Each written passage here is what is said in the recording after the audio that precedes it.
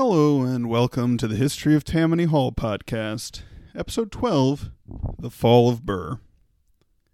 When Aaron Burr left the vice presidency in early 1805, he was out of a job, his finances were in tatters, and his political prospects were in even worse shape. His humiliating defeat in the governor's race of 1804 underscored the breach that had opened between Burr and the dominant Jeffersonian wing of the Democratic-Republican Party. The tragic duel in Weehawken, New Jersey, ensured that Burr would, forever after, be known as the man who killed Alexander Hamilton.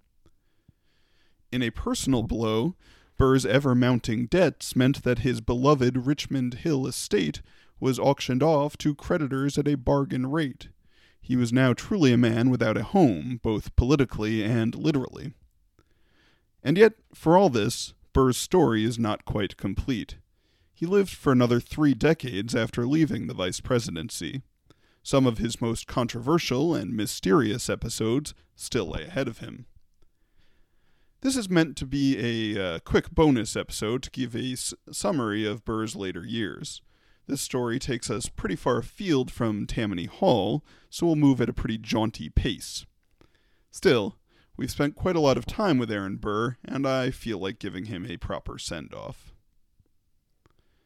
Burr had long been fascinated by America's expanding western frontier. While in the Senate, he had been a vocal supporter of Tennessee's admission to the Union. Like so many leading figures in the early republic, Burr hoped to make a fortune through land speculation in the West. So it should come as no surprise that Burr's focus turned to the West upon leaving the vice presidency. As he wrote to his son-in-law, quote, "In New York I am to be disenfranchised, in New Jersey hanged. Having substantial objections to both, I shall not, for the present, hazard either, but seek another country." He found that other country, not overseas, but on the other side of the Appalachian Mountains. Burr was not the only one with this thought. Matthew Lyon, a fiery former congressman from Vermont, had revived his own troubled political career after moving to Kentucky. Now he visited Burr and urged him, quote, to mount his horse the 4th of March and ride through Virginia to Tennessee. Lyon predicted that Burr would be elected to Congress in short order. From there, he would naturally emerge as the de facto spokesman of the West and a strong contender as Speaker of the House. Appealing though Lyon's proposal may have been, Burr was envisioning something far less conventional. For some time, he had been holding clandestine meetings with General James Wilkinson, the commander-in-chief of the U.S. Army and, since 1787, a paid secret asset of the Spanish government, known as Agent 13 to his handlers. Despite his ties to Spain, Wilkinson harbored dreams of imperial glory in the Spanish-controlled territories beyond America's borders, Texas, Florida, even Mexico. From his base in the recently purchased Louisiana territory, the general sent off a flurry of letters to prominent figures across the United States, gauging their interest in a war of Western conquest. Wilkinson found a particularly receptive audience in the outgoing vice president. There is very little extant correspondence between Burr and Wilkinson. These were two highly secretive men and schemers par excellence. Yet, the fragmentary notes we do have offer tantalizing glimpses of their conversations. In one message, Wilkinson hoped to meet with Burr on short notice, quote, if it may be done without observation or intrusion. In another, the general invited Burr, quote, to see my maps. It is not hard to picture Burr, so recently humiliated in the political arena, poring over maps of Spain's vast dominions and dreaming of a return to glory as the conqueror of a continent, an American Bonaparte. By the spring of 1805, Burr was ready to set off on a lengthy trip through the American West. For several months, he made his way down the Ohio and Mississippi rivers. He met with local notables, including Andrew Jackson of Tennessee, who offered him a warm welcome. When he returned to the East, Burr had every reason to believe that these friendly frontiersmen would form the enthusiastic core of his conquering army. Yet, the plan began to unravel almost as soon as it began. In August 1805, a Federalist newspaper in Philadelphia published a report of Burr's activities. The article was soon reprinted in newspapers across the country, creating a national uproar and stoking suspicions about Burr's plans. Additionally, hopes of winning the support of a foreign power, particularly the British, failed to come to fruition. Under the circumstances, it was no surprise that the ever-slippery Wilkinson began to hedge his bets and showed signs of distancing himself from his co-conspirator. Burr spent most of 1806 in a state of flux, still committed to the scheme even as it came to appear ever less plausible. Burr's desperation was apparent to his closest friends. In the words of John Swartout, an old ally from the Tammany Society, quote, "Poor Burr is still wandering. What his ultimate destination will be is uncertain." Undeterred, Burr set off for a second and final trip to the West. By the end of the year, Burr and a ragtag group of men convened at the estate of Harmon Blennerhassett, an Anglo-Irish immigrant who had settled on an island in the Ohio River. Once there, Burr dispatched a coded letter to Wilkinson, informing him that the great undertaking was set to begin. The former vice president and his force made their way on a flotilla downriver towards New Orleans, their numbers steadily diminishing as they went. Only now did the full extent of Wilkinson's treachery become clear. The general had Burr's messengers arrested as soon as they arrived in New Orleans. With Burr's coded letter now in hand, Wilkinson wrote to Jefferson, claiming he had uncovered a treasonous plot to start a war with Spain and detach the western states from the Union. In a marvelous bit of double-dealing, Wilkinson also sent off letters to his Spanish spy masters in Florida and Mexico City, demanding payment for the great service he had just rendered the Spanish crown. Upon receiving Wilkinson's message, Jefferson was apoplectic. The president's distrust of Burr had long since curdled into hatred. He was inclined to believe the worst about his former running mate, and he took Wilkinson's report at face value. Jefferson immediately issued a proclamation denouncing Burr as a traitor and ordered the army to arrest him. Most of Burr's followers surrendered in what is now Mississippi, near the Louisiana border. By this stage, this would-be conquering army was reduced to under 100 men. Burr made a desperate attempt to flee to safety in Spanish Florida. However, he was apprehended in what is now the state of Alabama. In custody, Burr was taken to Richmond, Virginia, where he would stand trial for treason. Jefferson made no secret of his views of the case. In a statement to Congress, the president declared that Burr's, quote, guilt is placed beyond question. John Adams, not one of Burr's great admirers, took issue with this statement.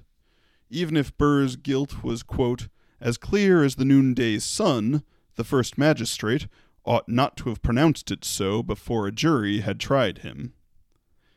And it just so happened that the jury, following the lead of one of the great jurists in American history, would frustrate Jefferson's plans for Burr. Chief Justice John Marshall oversaw the proceedings in his capacity as presiding judge in the U.S. Circuit Court in Richmond. By this stage, Marshall was perhaps the last great Federalist left standing on the national stage. He had clashed repeatedly with Jefferson, a distant cousin, over the administration's effort to curtail the judiciary's independence. Marshall had no interest in seeing the president claim a legal victory over a political foe. Critically, the Chief Justice adopted a very strict definition of treason. Though there would be weeks of high-flying oratory from lawyers on both sides, Marshall's decision effectively determined the trial's outcome. The jury had no choice but to acquit Burr on the charge of treason. Though he was a free man, Burr's reputation was destroyed. Newspapers across the country condemned him as a traitor. Even Matthew L. Davis, Burr's closest and most loyal supporter within the Tammany Society, called the Western adventure, quote, a damned foolish undertaking. A mob of 1,500 greeted Burr in Baltimore as he made his way from Richmond to Philadelphia. They ransacked the home of one of Burr's lawyers, and the former vice president required an armed escort to make his way out of the city. It was clear that Burr had no place in American society. In June 1808, he boarded a ship for England under the pseudonym Mr. Edwards.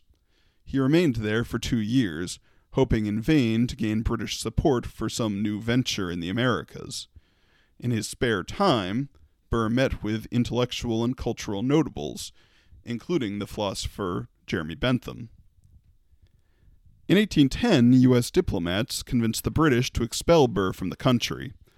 He spent the next lonely year friendless and nearly destitute.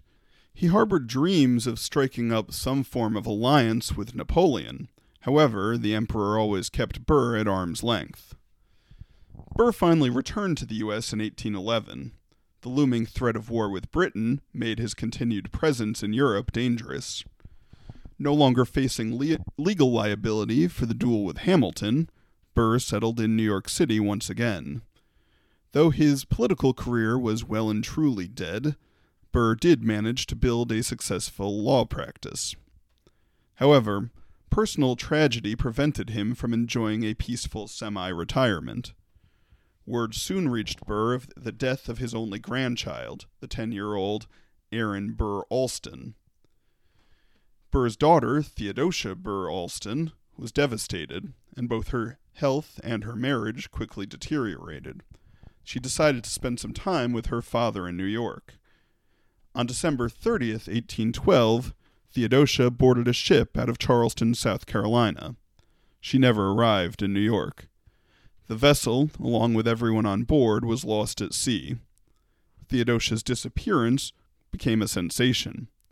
Wild rumors spread that she had been kidnapped by pirates, or had started a new life after washing ashore on some distant coast. Today, most historians believe the ship sank in a storm somewhere off Cape Hatteras. In any event, her father could do little but mourn. For some time, he could be seen pacing along the New York docks, a melancholy figure waiting in vain for any word from the person he loved most in the world. Burr lived for more than 2 decades after this tragic event. However, by most accounts, he was a shell of his former self. As he wrote to one friend, he now felt, quote, severed from the human race. Other than a half-hearted effort to nominate his old friend Andrew Jackson for the presidency in 1816, Burr stayed out of politics. He remained close to old allies, particularly Davis, Van Ness, and the Swartouts, the core of his little band during his Tammany heyday. From time to time, Burr spoke rather wistfully about his old controversies. James Kent, New York's most respected judge and an old Hamiltonian, once accosted Burr on the street, calling him a scoundrel. Burr merely sighed and responded, quote, "The opinions of the learned chancellor are always entitled to the highest consideration." According to one story, Burr read a passage from Lawrence Sterne's novel Tristram Shandy, in which a character gently releases a fly out of a window rather than killing it. This caused Burr to comment to a friend, quote, "Had I read Sterne more and Voltaire less, I should have known the world was wide enough for Hamilton and me." In his heart of hearts, however, Burr was not so forgiving. On one remarkable occasion, he agreed to visit the infamous Weehawken dueling ground with a group of young companions. Once there, Burr grew filled with rage as he recounted the events of that day. Quote, "His eyes blazed, his voice rose." Evidently, Burr's hatred for Hamilton was not quite a thing of the past. Burr died on September 14th, 1836. He was living in a boarding house on Staten Island following the end of a brief and disastrous marriage to a wealthy widow. Burr was buried in his original hometown of Princeton, New Jersey. His simple gravestone reads, Aaron Burr, born February 6, 1756, died September 14, 1836, a colonel in the Army of the Revolution, Vice President of the United States from 1801 to 1805. All right, that just about does it for today. now that we've finally closed the book on our old friend Aaron Burr, it's time to move on to new and exciting stories from the history of Tammany Hall. In the meantime, please help spread the word by rating and reviewing the show on Apple Podcasts. Plus, we are fully up and running on Spotify now. Check us out over there if that's something you feel like doing. Thank you, and I hope you enjoy the show.